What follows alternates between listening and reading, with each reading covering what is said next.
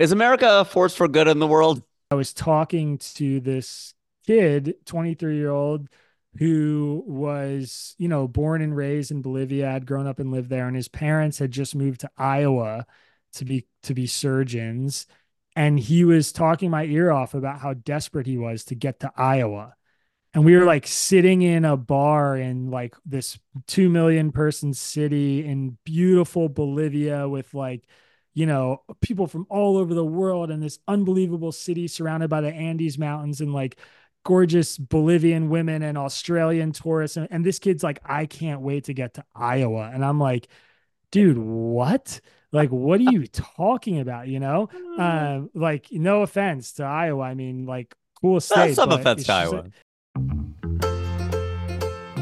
Welcome, everybody, to the Tangent Show podcast. I'm your host, Rajiv Satyal, and I'm thrilled to invite back onto the show today Isaac Saul. You may know him, especially if you've been listening to the Tangent Show, because I love Isaac. I love what he's doing. He heads up something called Tangle, which has grown by leaps and bounds. It is an online newsletter as well as a podcast where he looks at what's happening in the world, looks at the take from the left, looks at the take from the right, and then gives his take, which is often the only one that I care about. I love Isaac Saul. Please welcome back to the Tangent Show, everybody, Isaac Saul. How are you doing? I'm doing well. Thank you so much for having me on, Rajiv, and appreciate you continuing to read through. I'm sure we disagree sometimes, so I appreciate you hanging around, man. It's hard for me to find too many times where we do disagree. I was actually talking about it with my brother Rakesh Satyal, who is a fairly prominent queer author, and he's pretty left, but we were talking about your take on the Middle East, the one that dropped that got 14 million or more views by now, probably even more. And he agreed. It was a very reasoned, measured take, and he loved it as Hmm. much as I did. I'm glad to hear that, man. That's great to hear.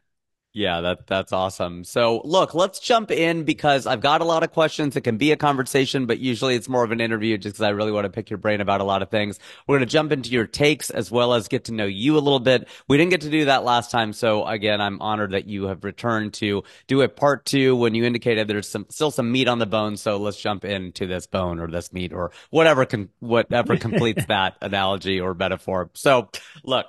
What are some of the best ideas you've heard to bridge the divide in this country? There is a divide in case you're just tuning in. Do you think that the USA needs another moonshot, so to speak? And if so, what would that be? And do we need something, I don't know, to bring us together? Or have you heard of any ideas that help with this process, like open primaries, pronouncing it right, maybe a start, open primaries or ranked choice voting? A lot of questions, and we can unpack each one if you'd like.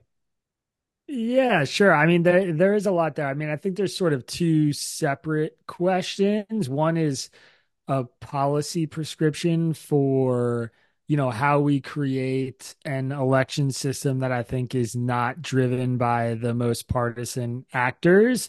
I think open primaries are a great solution to that. I mean, one of the big issues that we have right now in many states that don't have open primaries and congressional districts that don't have open primaries is that the people who turn out in primary elections, which are usually low turnout elections, are people who care about politics a lot and tend to be really partisan in our era of polarization. So, in a really simple way, we need the kind of normie American who tunes into politics 20 minutes a day and is pretty moderate and doesn't feel super strongly about every issue to actually show up for elections.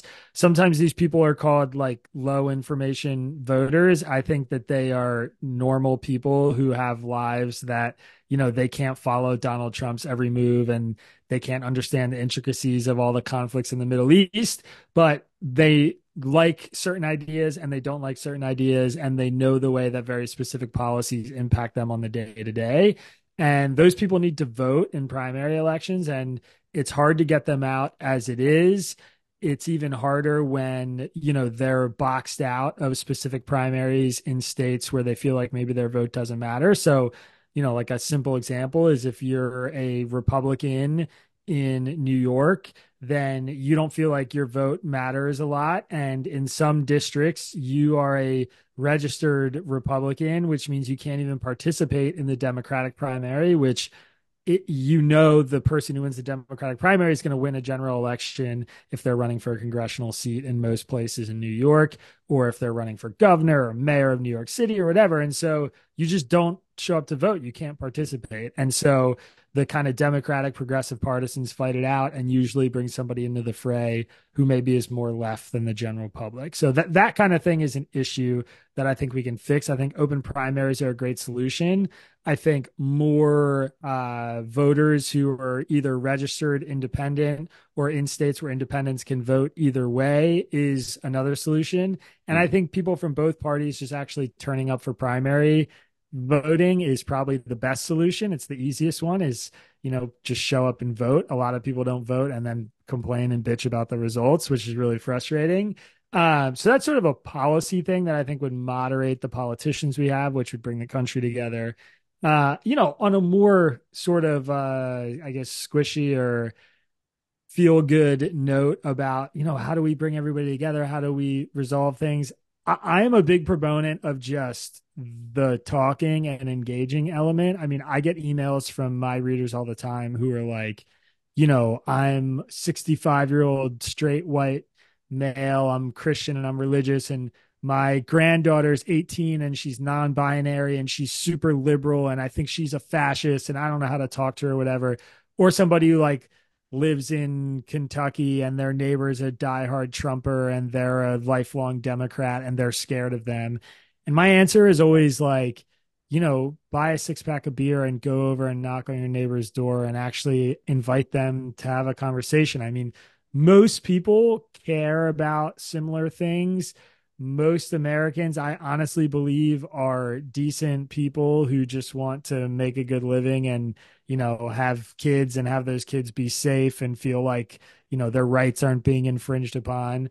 And especially on the generational stuff, you can learn a lot from just asking questions and giving people a chance to answer them honestly and speak in a setting where they feel like they can be honest or open about their views. So, my rule A is actually try and talk to people. You might learn something. It might not be as scary or different from you as you think. And my rule B is when you do that, see if you can literally just ask three questions before you say anything about yourself, before you try and convince somebody that what they just said is wrong, before you share your own opinion. I mean, that's something I do all the time when I talk to people or, I meet someone, they hear what I do and they want to engage about politics and they often want to hear my opinion. And I have this count in my head that I always try and hit, which is just ask three questions about this person and their views before you start, getting on your soapbox and spewing your stuff because you can learn from everybody, even the people who are quote unquote low information voters and the people who are really, really dialed in and really partisan. And we just don't do enough of that as a country. I don't think we talk to each other enough right now. Let's role play a little bit. Let's say I meet you at an airport. I find out what you do. I go, "Oh, Isaac, that's really cool. You run Tangle. What do you think about, whether kids should be able to transition before they're 18?" What would you say to me? Yeah. Well, what I would try and say to you is something like, you know, I think it really depends on what the family and the doctors who are supporting that family think that the kids should do. That's kind of my personal experience, but I don't know. Do you know any trans people? Have you ever met a trans person? Like, what's your experience been like engaging someone like that? I mean, and oftentimes the kinds of people who ask that sort of question, the answer is no, they haven't, and they Right. do a lot of reading about this stuff or they're consuming this issue through their kind of partisan news lens and they feel strongly in certain ways about it, but that is like, give a little taste of my opinion and then sort of inquire about why they might be curious about it or why this might be one of the first things they want to ask me about. And that is something that has literally happened to me before, not in an airport, but like, someone meets me and they're, oh, you're a politics reporter.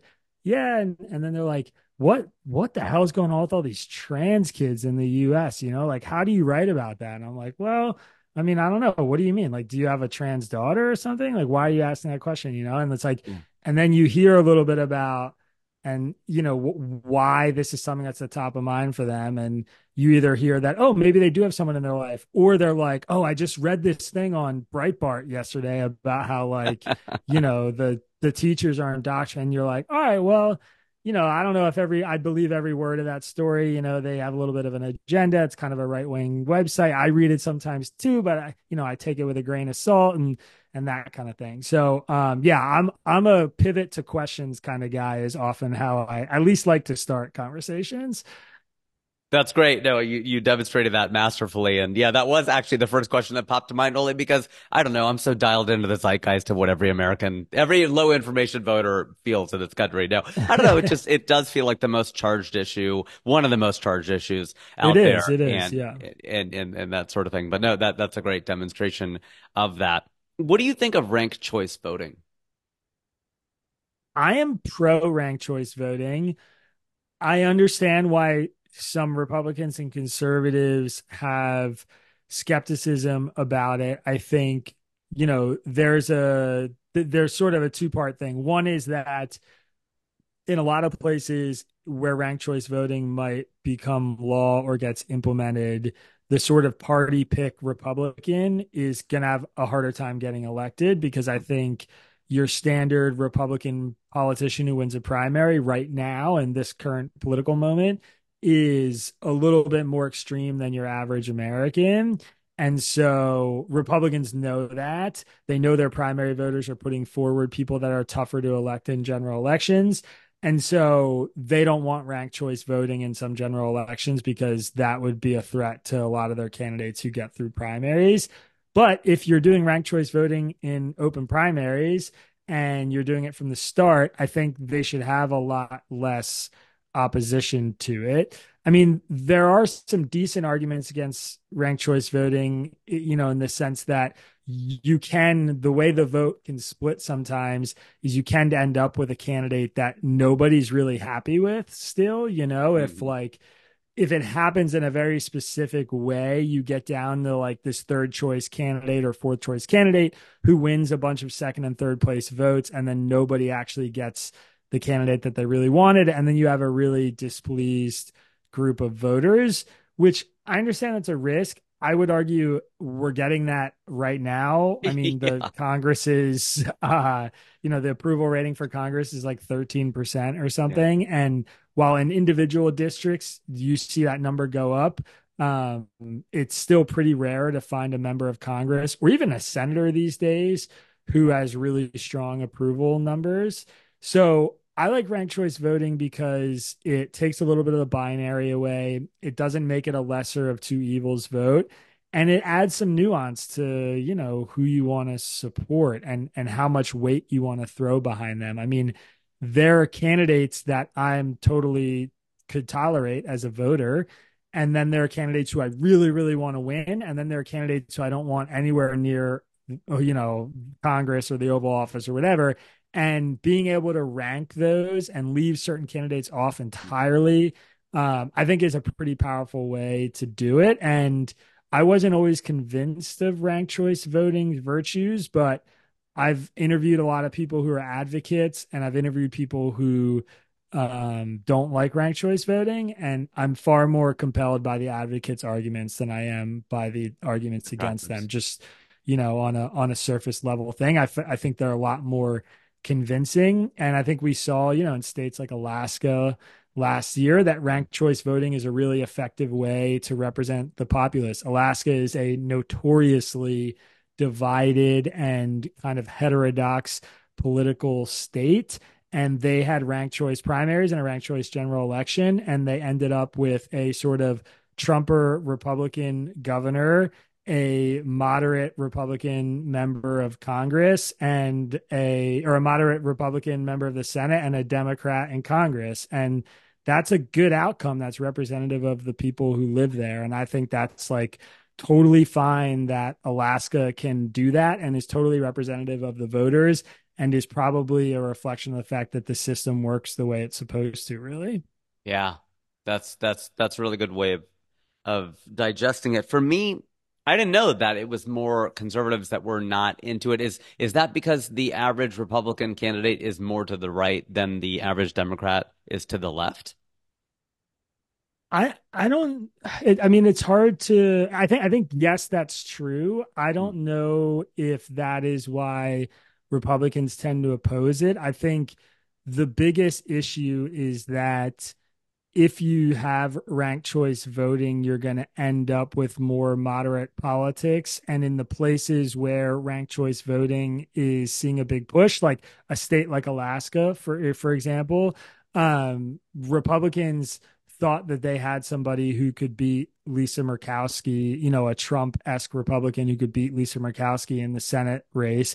And they weren't able to do that because of ranked choice voting. They thought that Sarah Palin was going to win, in her House race, but that didn't happen because of ranked choice voting. And so they're not seeing, I think, this is reflective of Alaska's population the way I am. They're seeing we just lost two races that we would have won if this was not a ranked choice voting election. And so, that's one of the really tough things about our current sort of duopoly and politics is in a lot of instances just gets reduced to straight up red versus blue, House seats, Senate seats, what kind of votes do we have? And so, the party leadership says we don't like ranked choice voting, and then everybody down the line says, all right, we don't like ranked choice voting, I guess. So, I think if Republicans were seeing positive results, or if, they saw ranked choice voting get implemented in a state like New York and they ate into Democrats' House delegation there, their tune would change pretty quick. But Right. that just hasn't happened yet. So I don't think it's so much about the system as it is just a results thing. And, Democrats, I'm sure, would be opposed to ranked choice voting if it was going to hurt them too. I don't mean Sure. to make this like Republicans are the only ones who think this way, but right now, I think it benefits moderate politicians. I think Democrats are a little bit more moderate politically. And I think in the states that we're seeing it unfold, it's been more beneficial to them so far. I've heard you say you didn't think January 6th was an insurrection. I think I know what you mean, but I'd love to hear your take on this. Oh man, jumping right in, huh? Yeah, Uh, right from the very, very general to the very, very specific. yeah, I mean, look, first of all, I think, there are kind of some squishy legal definitions around insurrection. You can go look up, the Oxford term. And then there's sort of these legal terms. Different states have different terms to define it. The Constitution implies certain meanings of it that are tied directly to things like the Civil War and actual kind of like military incursions against the United States.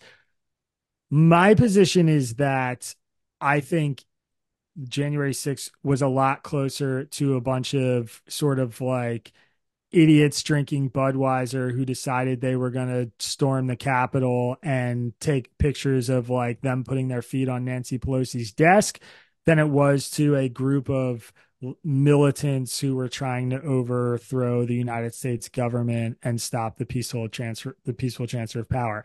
I think they effectively did the latter as a group, as a collective. But I think the vast majority of the people who were there on that day were just Trump supporters who got caught up in the moment and ended up just following this huge wave of people to the Capitol. And then, for what it's worth, a few hundred of them, I think, rioted and acted really violently and clashed with police. And, there's something like 900 people who have been charged with kind of these more serious violent crimes and misdemeanors. And, the whole collection of people, I think, is still less than 1,000. There were thousands of people who were there that day. So, the Justice Department is not pulling any punches. I think they're charging pretty much everybody they can charge for what happened that day. And I think it's representative of the fact that a majority of the people there were sort of onlookers and maybe a little bit more passive, like saw this Capitol get breached. And, I've been a dumb 25-year-old kid before who's been caught up in like a sports riot. Like my college football team wins a game and we're like, yeah, let's like light this table on fire and flip this stuff. It's like it's hard to sort of it's hard for me to sort of watch that and be like, okay, every person here is guilty of rebellion against the United States and deserves Mhm. to be thrown in jail for 15 or 20 years. And you can watch the videos from January 6th of people clashing with police, and then you can watch the videos of January 6th of like people walking through the Capitol with their cell phones out, taking pictures of the halls of Congress, and they're like with their kids, and they're clearly just like, oh my God, they got through. Let's walk in and go check it out and see what's Yeah. going on. So it's a hard thing to parse. I think the guys who are the Proud Boys, armed, organized type extremists who were actually back channeling with each other and actually had plans to obstruct the counting of the presidential electors and wanted what happened that day to happen. I think you can make a case that those guys are guilty of insurrection. I think on the whole, labeling that day as like a group of insurrectionists is a little bit misleading. And I usually use language like the riots or the rioters. And, the guys who really clearly had very evil intents and disruptive intents who were like ready to kill people and take blood and wanted this sort of disruption, they're getting the book thrown at them and going to jail, even the ones who weren't even there that day. So, I think we're seeing some justice meted out in that regard. But yeah, I struggle with the insurrection language because I think it invokes a sort of image of somebody that I don't think is representative of the average person who was there on January 6th. I think that's a fair point about the broader group. I mean, then there were a number of people, and I think you've gotten at this a little bit, which is the ones who showed up with, with tools and with the intent to enter the Capitol. I mean, that seemed, it's not like they just threw a rock through a window. They showed up with the intent to come in. And it does feel to some extent, to a large extent, that Donald Trump did incite this. Like, this is what he wanted to happen. He wanted to stop the peaceful transfer of power. And as an American, it hurts to watch our streak get broken, 240 years of that. And now that's gone. We can't say that anymore. That's a thing of the past. I don't agree with throwing Donald Trump off of the ballots in states because I think it needs to be either proven in a court of law or passed by some legislative body. Or I don't think that Colorado can just go, we're a panel and it was 4-3 or whatever it was, and let's just throw him off the ballot. I think that's pretty anti-democratic, actually, even though I'm the last person you would call a Trump supporter. That said, what do you say about that? Like the more focused thing of calling Trump, maybe not an insurrectionist because that's been proven, but do you think his intent was insurrection or at least staying in power? And do you think that was the intent of some of the people who were there? I think his intent was very clearly to delay the transfer of power to Joe Biden. And I think he believed and believes that the election was stolen from him and that he had an opportunity or perhaps had a chance to actually change the outcome in court, which makes everything that's sort of born out of that gets complicated. On the one hand, it's like, okay, if he really thought that he was the one fighting for democracy, if the election really was stolen and he truly believed that there was something afoot, that he had this closing window of opportunity to fight, then you could frame him as sort of this, pro democracy person who was like fighting for the future of the Constitution and making sure that nobody ever stole an election again. Sure. And certainly some of his supporters view it that way. The other lens is, if somebody steals your computer and they take it to their apartment, and then you go break into their apartment and steal the computer back, and it turns out it's not your computer, you're still guilty of breaking into somebody's apartment and stealing their computer. So, Sure. like, your belief doesn't actually matter and isn't really relevant to the crime. The 2020 election was not stolen. And so Donald Trump's belief that it was is sort of beside the point in a lot of ways. And I think, maybe it lessens the immoral nature of what he did if you believe that he really believed he was doing something good. But from a criminal standpoint, it's still a crime to go commit like some of the acts he committed. Um, I am way, way, way more offended, or I guess maybe offended is not the right word. I'm way more upset and bothered and interested in seeing some kind of judicial resolution to the things he did before and outside of January 6th, which was, calling election workers in Michigan and Georgia and pressuring them Hmm. to change the outcomes of results and throw out ballots and find certain ballots. I mean, to me, those actions were actually a lot more threatening to our institutions, to the outcome of the election, to, democratic norms as a whole. And I find them way worse than, holding a Trump rally in DC and being like, be peaceful, but also let's give them hell. Yeah. And then like letting whatever will be out of that. I mean, that's classic Trump. And the worst case scenario basically happened because of it. But, he has a right to go have that rally and bring his supporters together. I think he paid just enough lip service to the kind of be peaceful element in that speech and in the, that incitement that he's going to have some avenues legally to get away with it. But he doesn't have many legal avenues to cover up the things he did leading up to January 6th, which to me were a lot more dangerous. I hear that. I think also just standing by and letting it happen was the thing that really is egregious, where there were reports of his just watching it on TV, watching it unfold, members of Congress, senators calling him saying, "Hey, please stop this," and he just didn't for a long time, meaning that is obviously then what he wanted to happen. So I think I don't know. To me, there's a lot of more than even circumstantial evidence to suggest that, yeah, he wanted, whether we call it an insurrection or not, he wanted to stop the peaceful transfer of power. So I think that to me is where it doesn't feel disingenuous to call it an insurrection. Uh, that said, I think, well, let me ask you this. I mean, before the election, you think, what is it, 25% of Republicans say they won't vote for him if he's convicted? I mean, whether that's wrongful or whatever else, but, what do you think before the election we get a conviction in one of these four cases?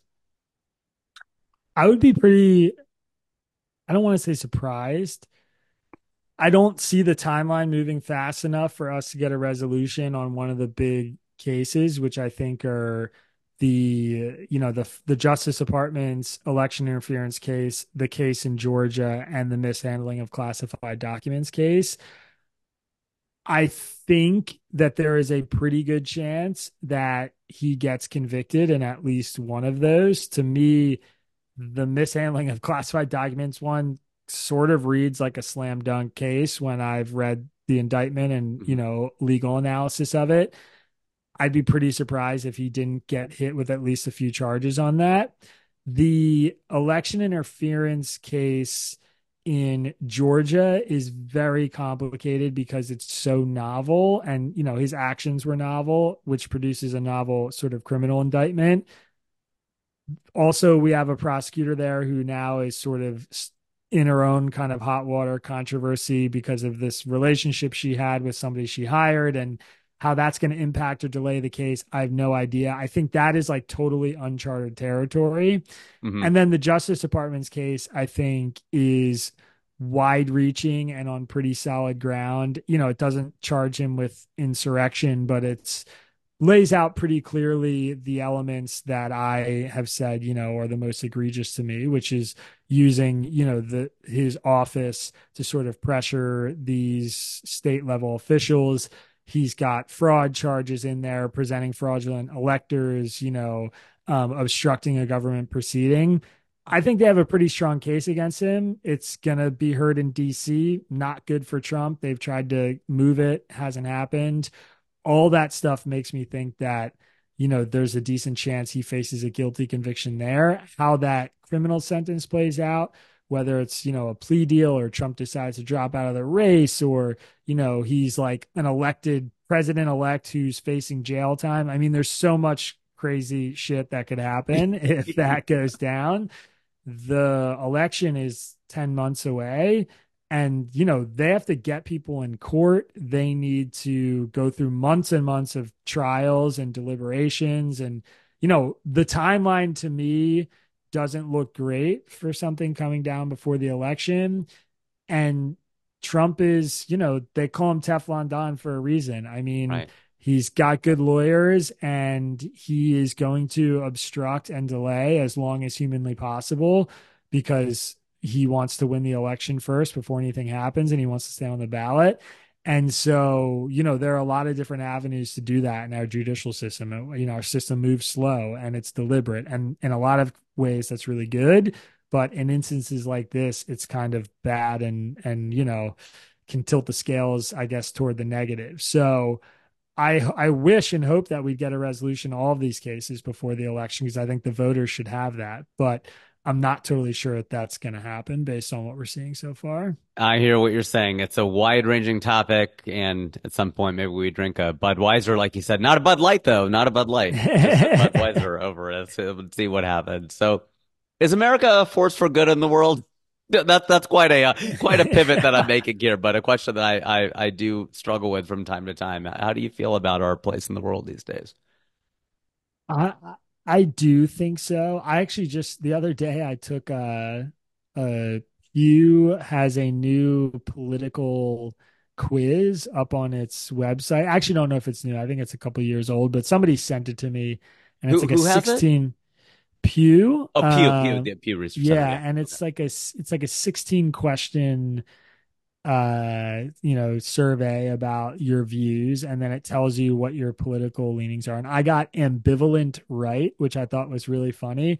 Not how I would categorize myself, and ambivalent. So one of the things it said was like, you're probably not very politically engaged. I was Amazing. like, okay, well, this is like literally my job. All I do is read and think about politics. But I think the reason You're a why low it ranked, information voter, yeah, Isaac. exactly.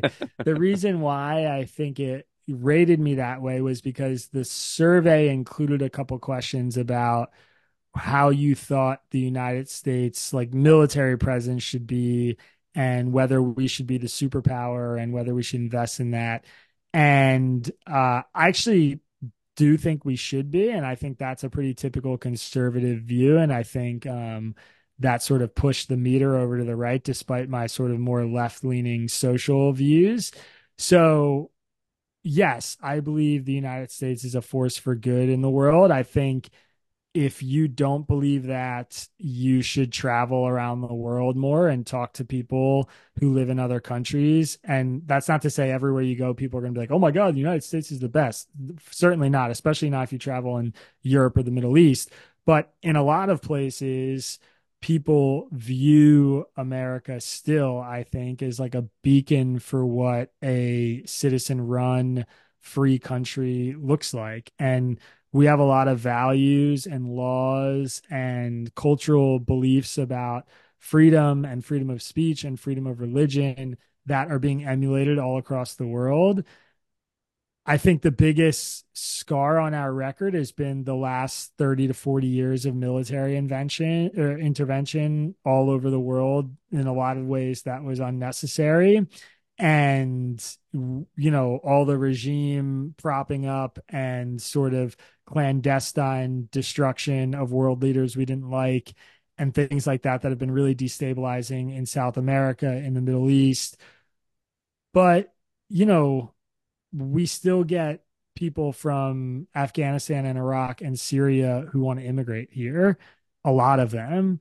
And, I was just in Bolivia doing a motorcycle trip through Bolivia. And on my last night there, I was in this hostel at like a little hostel bar before I went to the airport. And I was in La Paz, and I was talking to this kid, 23-year-old, who was, born and raised in Bolivia, had grown up and lived there, and his parents had just moved to Iowa to be surgeons. And he was talking my ear off about how desperate he was to get to Iowa. And we were like sitting in a bar in like this 2 million person city in beautiful Bolivia with like people from all over the world in this unbelievable city surrounded by the Andes Mountains and like gorgeous Bolivian women and Australian tourists. And this kid's like, I can't wait to get to Iowa. And I'm like, dude, what? Like, what are you talking about? Like, no offense to Iowa. I mean, like, cool state, Some but offense to it's just like, Iowa. yeah, yeah, like cornfields and flatlands, whatever, like, How I don't know. stupid It's are like, the people of Iowa, as Trump once said. yeah, yeah. And so I said to him, I was like, really? Like you want to like why do you want to go to Iowa? And he, I mean, really truly looked at me like I was an idiot. And he was just like, my life would be way better there. Like what? I don't know what you mean. Like, duh. I'd go get a good job and live in a country where I had rights and it was safer. And, like Bolivia is one of the most corrupt places in the Yeah. world. The government doesn't function. Healthcare is a mess. You pay bribes everywhere you go, all this stuff. I mean, and he's just like, yeah, duh. Like Iowa, way better. We have the Andes Mountains, cool, but like I want freedom and good wages and like worker protections and a great education and yada yada yada yada yada. So like, that reality I think still exists and that's anecdotal, but I think, there's data on that too. So I do think we're still a force for good. I think if you look around at the other potential global world powers, places like China and Russia and, even Germany, whose moral compass I think wavers sometimes, France, whose moral Sometimes. compass I think wavers sometimes. Um, there are other really strong, developed militaries and, global superpowers who I would not want having the reins. And, we're far from mistake free, but the truth is we're often the ones who are responsible for making the tough decisions, or we're the ones who are expected to step in and help. And that leads to a lot of mistakes. I mean, France didn't decide to go in and get Osama bin Laden like we did, but the world supported us. Everybody wanted us to do that, but the United States did, and we were the ones who screwed it all up and, fucked up in Afghanistan and brought destabilization in the Middle East. But it was like nobody else was going to do that, and they all wanted us to do it, and so we did it. And like that sucks. We take the burden of that too. But much rather us than China or Russia, in my opinion, who are countries that I think act with uh, less moral clarity and less devotion to, personal freedom and liberty and things that I value in like a secular, democratic society.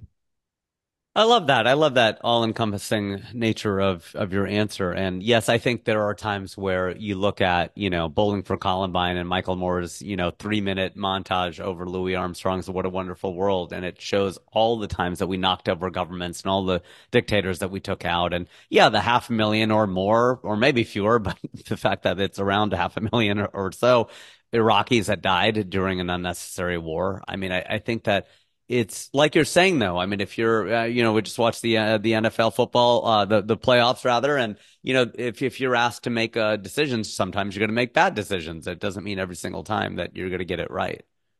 Yeah. And I would say, like, don't discount the other side of it too. I mean, you know, Russia invades Ukraine, and where does everybody look? They look to us, like Mhm. we're the country that actually stands up and puts the money behind them and supports them.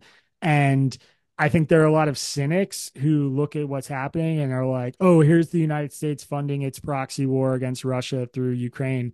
Ukraine didn't ask to be invaded, and Ukraine, for as many issues as it has, corruption, whatever, is was a free sovereign state of 40 million people Yeah. that got invaded because a psychopathic authoritarian leader decided that he wanted it to belong to Russia again. And nobody was prepared to do anything without our leadership, without us stepping up. And that's a just war to fight that not a single American soldier has died in. God willing, none will. Yeah. But Ukraine would have fallen in a week if it wasn't for us. And Ukrainians know that. Volodymyr Zelensky knows that. The Ukrainians I speak to know that. And they don't, we don't deserve their thanks and gratitude, in my opinion. I think we did the thing that is necessary to do if you're going to be the principal of the world. But, if it were China or if it were Russia or if it were even Australia or France or Germany who were at the helm and had control over how that played out, I think a lot of countries maybe would have backed down and not put up the money or the fight that we did. And so, we do the right thing sometimes too, as often as we get criticized for doing the wrong thing. I asked you this last time, but wanted to check in. At McKinsey, they had this hopometer or hopometer, however we want to pronounce it, where 100 was extremely hopeful and 0 was the point of deepest despair. How hopeful are you feeling about the direction of the country? And has America seen its best days? It seems like you are fairly hopeful, but I don't want to put words in your mouth or numbers in your mouth. Yeah, I don't know that America's seen its best days. I think I can make a pretty compelling argument that if, you had a choice to get dropped into any time period in American history, you would probably pick this one, or maybe like 2019, right before COVID hit. That's what you said Um, last time. I thought that was a good answer too. Yeah. yeah, sometime in the last 5 years is probably what I would choose. But I would say the current state of our national politics definitely has me feeling pretty down. Yeah, right. I'd put myself somewhere in like the 25 to 35 range, I think. Certainly, not feeling super hopeful about the fact that somehow we are ending up with a Donald Trump, Joe Biden redux. I mean, that has sucked a lot of hope out of me. Yeah. I was very optimistic that Biden would pass the torch and that a Republican would beat Trump in a primary. And I don't think either of those things are happening. So, if that had gone the other direction, I would have said somewhere in like the 50, 60, 70 range, I think, Right. because, if you take that out of it, we've recovered really well from the We pandemic. have. Life is basically totally normal here again. Our economy is doing really well. We have a huge problem on the southern border that needs to be addressed, but, you know, prices are coming down, unemployment's under 4%. A lot of economic sentiment is just turning around now all across the country. Um, I think we are really entering a sort of prosperous era for workers. We've seen both because of unions and because of high demand for workers, we've seen huge wage bumps, huge shifts in the power dynamics between, corporations and the workers that they are employing, where all across the country, worker activation and worker activism has sort of tipped the balance, I think, in the favor of workers, which is a really, really good thing. And all that stuff is good. And I think life for a lot of people is actually getting better in the last 2 or 3 years. But I think we have a lot of instability globally. I think the immigration stuff is a really big issue. And I think, the fact that our voting population couldn't find two people better than Trump and Biden is really, really deflating. It is. And the irony, I guess we would call it, is any other generic Republican probably destroys Joe Biden, and the same thing on the other side. I think any other generic Democrat, whether it's, and these aren't generic, but Gretchen Whitmer, or, you interviewed Dean Phillips, and I liked everything that, I liked, I think, everything that he said. He made a lot of sense, or Gavin Newsom even, or Mayor Pete, any of these fools, as I always refer to a group of people, any of these fools, would do a really good job of, giving Trump a run for his money and probably besting him. And it's just, really, really funny. It's not funny, haha, but really weird funny that, well, we're pitting these two up again. But hey, it's like the Super Bowl. It's Niners and Chiefs again. So maybe just this country likes rematches. Yeah, absolutely. Maybe that's what it is. What do you think of as the most fascinating modern what if in U.S. politics? What I mean by that is, you think of like Gore defeats Bush in 2000. Like, what if it would have gone that way? And it almost did. Obama loses in 2012, and we get Romney, which might head off Trump. Or Colin Powell runs and wins in 2000 or 2008. Do any of those or anything else come to mind where you're like, yeah, it's kind of an interesting, like, what if? Obviously impossible to answer, but just want your take. Yeah, no, I think it's a really interesting question. This was one of the ones that you were gracious enough to share with me to think about before the interview, and I put some thought into it I'm glad to because hear I it. thought it was a very compelling or a good thought experiment. And the one that I came up with that I think is actually, I was very proud of myself for this answer is uh is 9/11 being foiled. I think that's Ooh, my big what if. I think the difference in the country that we're living in today, if that attack is caught by the FBI or the CIA, as many hundreds of, terrorist attacks have been sort of foiled or disrupted in some way in the last 30 or 40 years, and the big one kind of got through and happened. I mean, it got George Bush reelected. It set off the war on terror in the Middle East. It dragged us into 20 years of wars. It totally reshaped the way Americans think about their own security. I mean, I still have to take my shoes off and run all my stuff through a scanner at an airport. That sucks. Uh, all these little things changed in our life, from like the infringement of our privacy in the name of security. And then all these really, really big things changed in the course of American history in terms of, George Bush was not particularly popular and became unbelievably popular very quickly. The country sort of came together and rallied around this cause of like stamping out, Islamic extremism and terrorism. And the result we got was we totally reshaped the Middle East in a really disruptive and I think bad way in a lot of ways.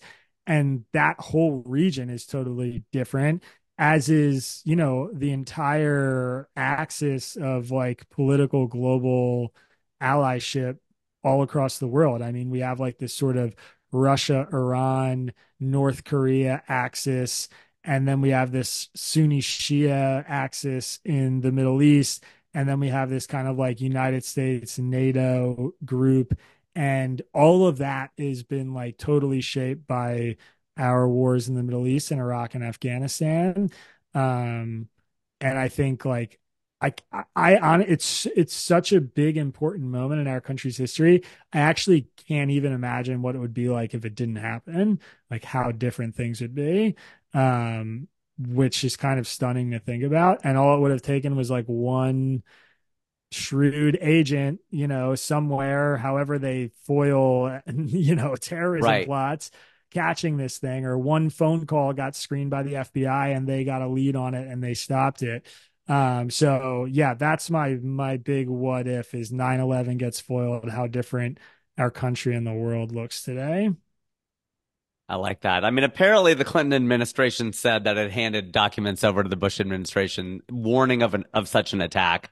And for a long time, I just took that at face value. I'm like, yeah, they probably did. Bush was an idiot. But then I'm like, well, that's fairly self-serving to say. I mean, I don't know if that's entirely Yeah. true. That's a great Well, thing to be able to claim, but I don't know. It seems like there was some evidence to suggest that. yeah, no, definitely. I mean, I think there's a total, I mean, they're like similar to October 7th in Israel, there's Mm, an intelligence failure story to be told. totally. But I also think I mean, if you listen to like Condoleezza Rice, who was in office at the time, in the Bush administration, what she says when she's interviewed about 9/11, like how could you have possibly missed this? How could you have failed? She has a really, I thought, kind of captivating answer, which is that they had a failure of imagination, which was, at the time they knew there were these global threats, but they never imagined that they would hijack a commercial airliner and fly it into the World Trade Center. See, I thought And it's like, I read that they had drawn up a scenario like that, or like, I mean, it's crazy for us to think about, but I don't think it's that crazy for, and again, like Monday morning quarterbacking and everything, but even taking that into account, I'm yeah, not guilty of that because I had read that no, that, like there were scenarios that had envisioned that because I mean, planes are actually weapons. yeah, no, and the other thing that I guess the other thing that would maybe undercut her statement is that there was like World Trade Center bombings in the 90s Yeah, before, 93. but at the same time, the it is true that before 9/11, any provisions that we could have taken to sort of protect airplanes or to like screen for that kind of thing, we didn't do. So Right. they thought it was something that was possible, or that they had some kind of Sure. exercise. What do we do if this happens? But I'm sure they've got like 500 of them, and they got to rank their top five most likely Sure. things, and we're gonna figure out ways to address that. And this was just like not something they thought that some extremist group in Iraq or Afghanistan or Saudi Arabia, as it were, Yeah. could actually pull something off like this.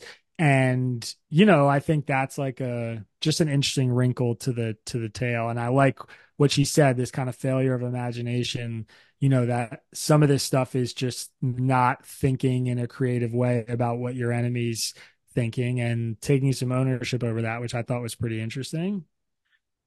Look, we're running out of time again, and that's okay. We have these good conversations, and I'm grateful for them. To what extent do you think Joe Biden's low approval rating may be somewhat attributed to the fact that he is running for re-election? I mean, I know there are other factors here. Actually, you're talking about Afghanistan. I mean, the pullout from Afghanistan is when his approval rating tanked, and then it tanked further with his handling, as we may call it, of the Middle East, the current crisis. But I mean, I thought about that. I was like, if he were just like James poking it right now, just like nailing it for 4 years and getting out, I wonder if he would have a higher approval rating. I think it's a hugely important element of it, honestly. I think he's done things and taken positions in our polarized era that were always going to upset a huge chunk of the country. So no surprises there. Like, he anything any president is going to do now or in the next 10 or 15 years based on how polarized the country is going to turn off 30 or 40% of the country. So seeing his approval ratings, around 50, low 50s, high 40s, is just not going to be surprising in this era. But I absolutely think that the negative polarization we have is a big contributor. And because of that, I think if he were saying, I'm done after this year and passing the buck, that he would be doing better than he is. And part of the reason for that is because the fact that he's running again and that he's almost certainly going to be the nominee means that the conservative media ecosystem has to gin up as much opposition to him as possible, which means they're hammering him with negative coverage. If this were Gavin Newsom was in the primary right now and was Mm, leading among Democrats, and the conservative media's focus was on him, I think Joe Biden would benefit from that mm, greatly from like a coverage perspective. I mean, I wrote about this recently. I have a lot of readers who think he's like the worst president ever, yeah. and I have a lot of I've a lot of problems with Biden's presidency for various reasons, but you can make a pretty good case that he's at the very least been like an average You president if you're did. measuring. I Yeah, listened to it. It was quite the litany. yeah, I mean, if you're measuring just the things we traditionally measure presidents by, like bills passed and impactful legislation and the economic indicators and those kinds of things, like he has, again, a big immigration problem, but he's overseeing a pretty normal era of growth, wage growth, job growth. He's passed legislation that's had bipartisan support, the infrastructure bill, the CHIPS Act. He's fulfilled some promises to supporters, doing something about climate change, getting gun reform legislation passed, gun control reform legislation passed. I mean, like he's done stuff. He hasn't been like totally obstructed. He hasn't been a lame duck president. So, I think you can make a case he's been a bad president. I don't think you can make a case he's been one of the worst ones. I Yeah. don't think you can make a case he's been one of the best ones either. But yeah, so I think in a normal era, if he were just saying, I'm doing what I said, I'm passing the torch, I think a lot of progressives would be more supportive of him too. And they're dragging down his approval ratings right now. It's not just Republicans. Totally right. Look, I've in about 10 years ago in 2014, I predicted we had 7 to 10 years left before the country collapses. And I'm feeling pretty good about that prediction. I don't know if Don't good say is the right, that. feeling good about the prediction, maybe not about what would that would entail. But if it does collapse this year or beyond, um, who gets the blame for that? I mean, can we make a top five Hall of Shame kind of thing? Or is it, I mean, I don't know if you want to go down that path, but is it more like, you're like, dude, no, the country's not collapsing. Or yeah, hey, you know what? That's a possibility. And if so, here's who we can, or where we can lay the blame. I think our institutions are strong. The fundamentals of the country are strong. I don't think a collapse is coming. I think your prediction is going to end up being wrong, God Okay, I hope willing, so. inshallah. But like I don't have much interest in constructing the blame pyramid, even though I do really love blame pyramids. Um, I will say that I think if we were to define, what constituted a collapse, whether it was, a civil war or a lack of peaceful transfer of power or whatever, and we actually saw that happen, I think the circumstances of how that happened would define how I answered the question. Sure. I think it would not be the answer would maybe not be as obvious as you think. The first places I look wouldn't necessarily be the Donald Trump's, Joe Biden's, whatever. It would probably have more to do with like Tucker Carlson and MSNBC executives Hmm. and CNN, and Sure. I'm a media guy, so I look toward the people who influence the public's framework for thinking about things. And I think there are a lot of people over the last 10 or 15 years, big tech, quote unquote, the Mark Zuckerbergs of the world too, who were really interested in making a lot of money and not really interested in the kind of Hmm. information they were spreading and whether it was, healthy or not. And I have a lot of angst and frustration with those people more than I do with our political leaders who are, politicians are politicians and they're always going to lie and incite and misconstrue things, and the Politic. media's job traditionally has been to sort of regulate that and suss out the BS from the real stuff, and I think they failed in a lot of ways. So yeah, it would depend how the collapse happened. There's a lot of blame to go around, and people who don't vote are also near the top of my list, just for your listeners knowing. So please go Hmm. vote and do something about it. I love that you answered that question. I think it's a hard one to answer, and I appreciate that you actually name checked folks and at least positions too of people and the broader society that has refused to participate sometimes. The true low information voters, or the true low voters, I guess we could call them if they're not really participating much. So, Isaac, anything to add, or we're ready to wrap it up? No, that's it. If you want to break out of your media paradigm, go to readtangle.com and check out our newsletter and podcast and YouTube and come join us. We're on a journey towards finding some nuance in the black and white, making people a little more sane. That's kind of what I'm going for. And anybody who listens to your podcast is very welcome and encouraged to come join our community. And I'd love to meet them and see them and have them as readers and listeners. Fantastic. I love that. Maybe I inadvertently wore gray today. This is an audio podcast, but I did wear gray maybe to bridge the black and white. So thank you so much, Isaac, for joining us on another episode of The Tangent Show. I've been your host, Rajiv, and I still am. All right, my friend. Thank you so much. I'm sorry I did not give you time back. We blocked an hour, and I'm usually good about that, but I didn't want to cut It's off all with good, good dude. information. No, that was fun. It was a well done hour. We covered a lot.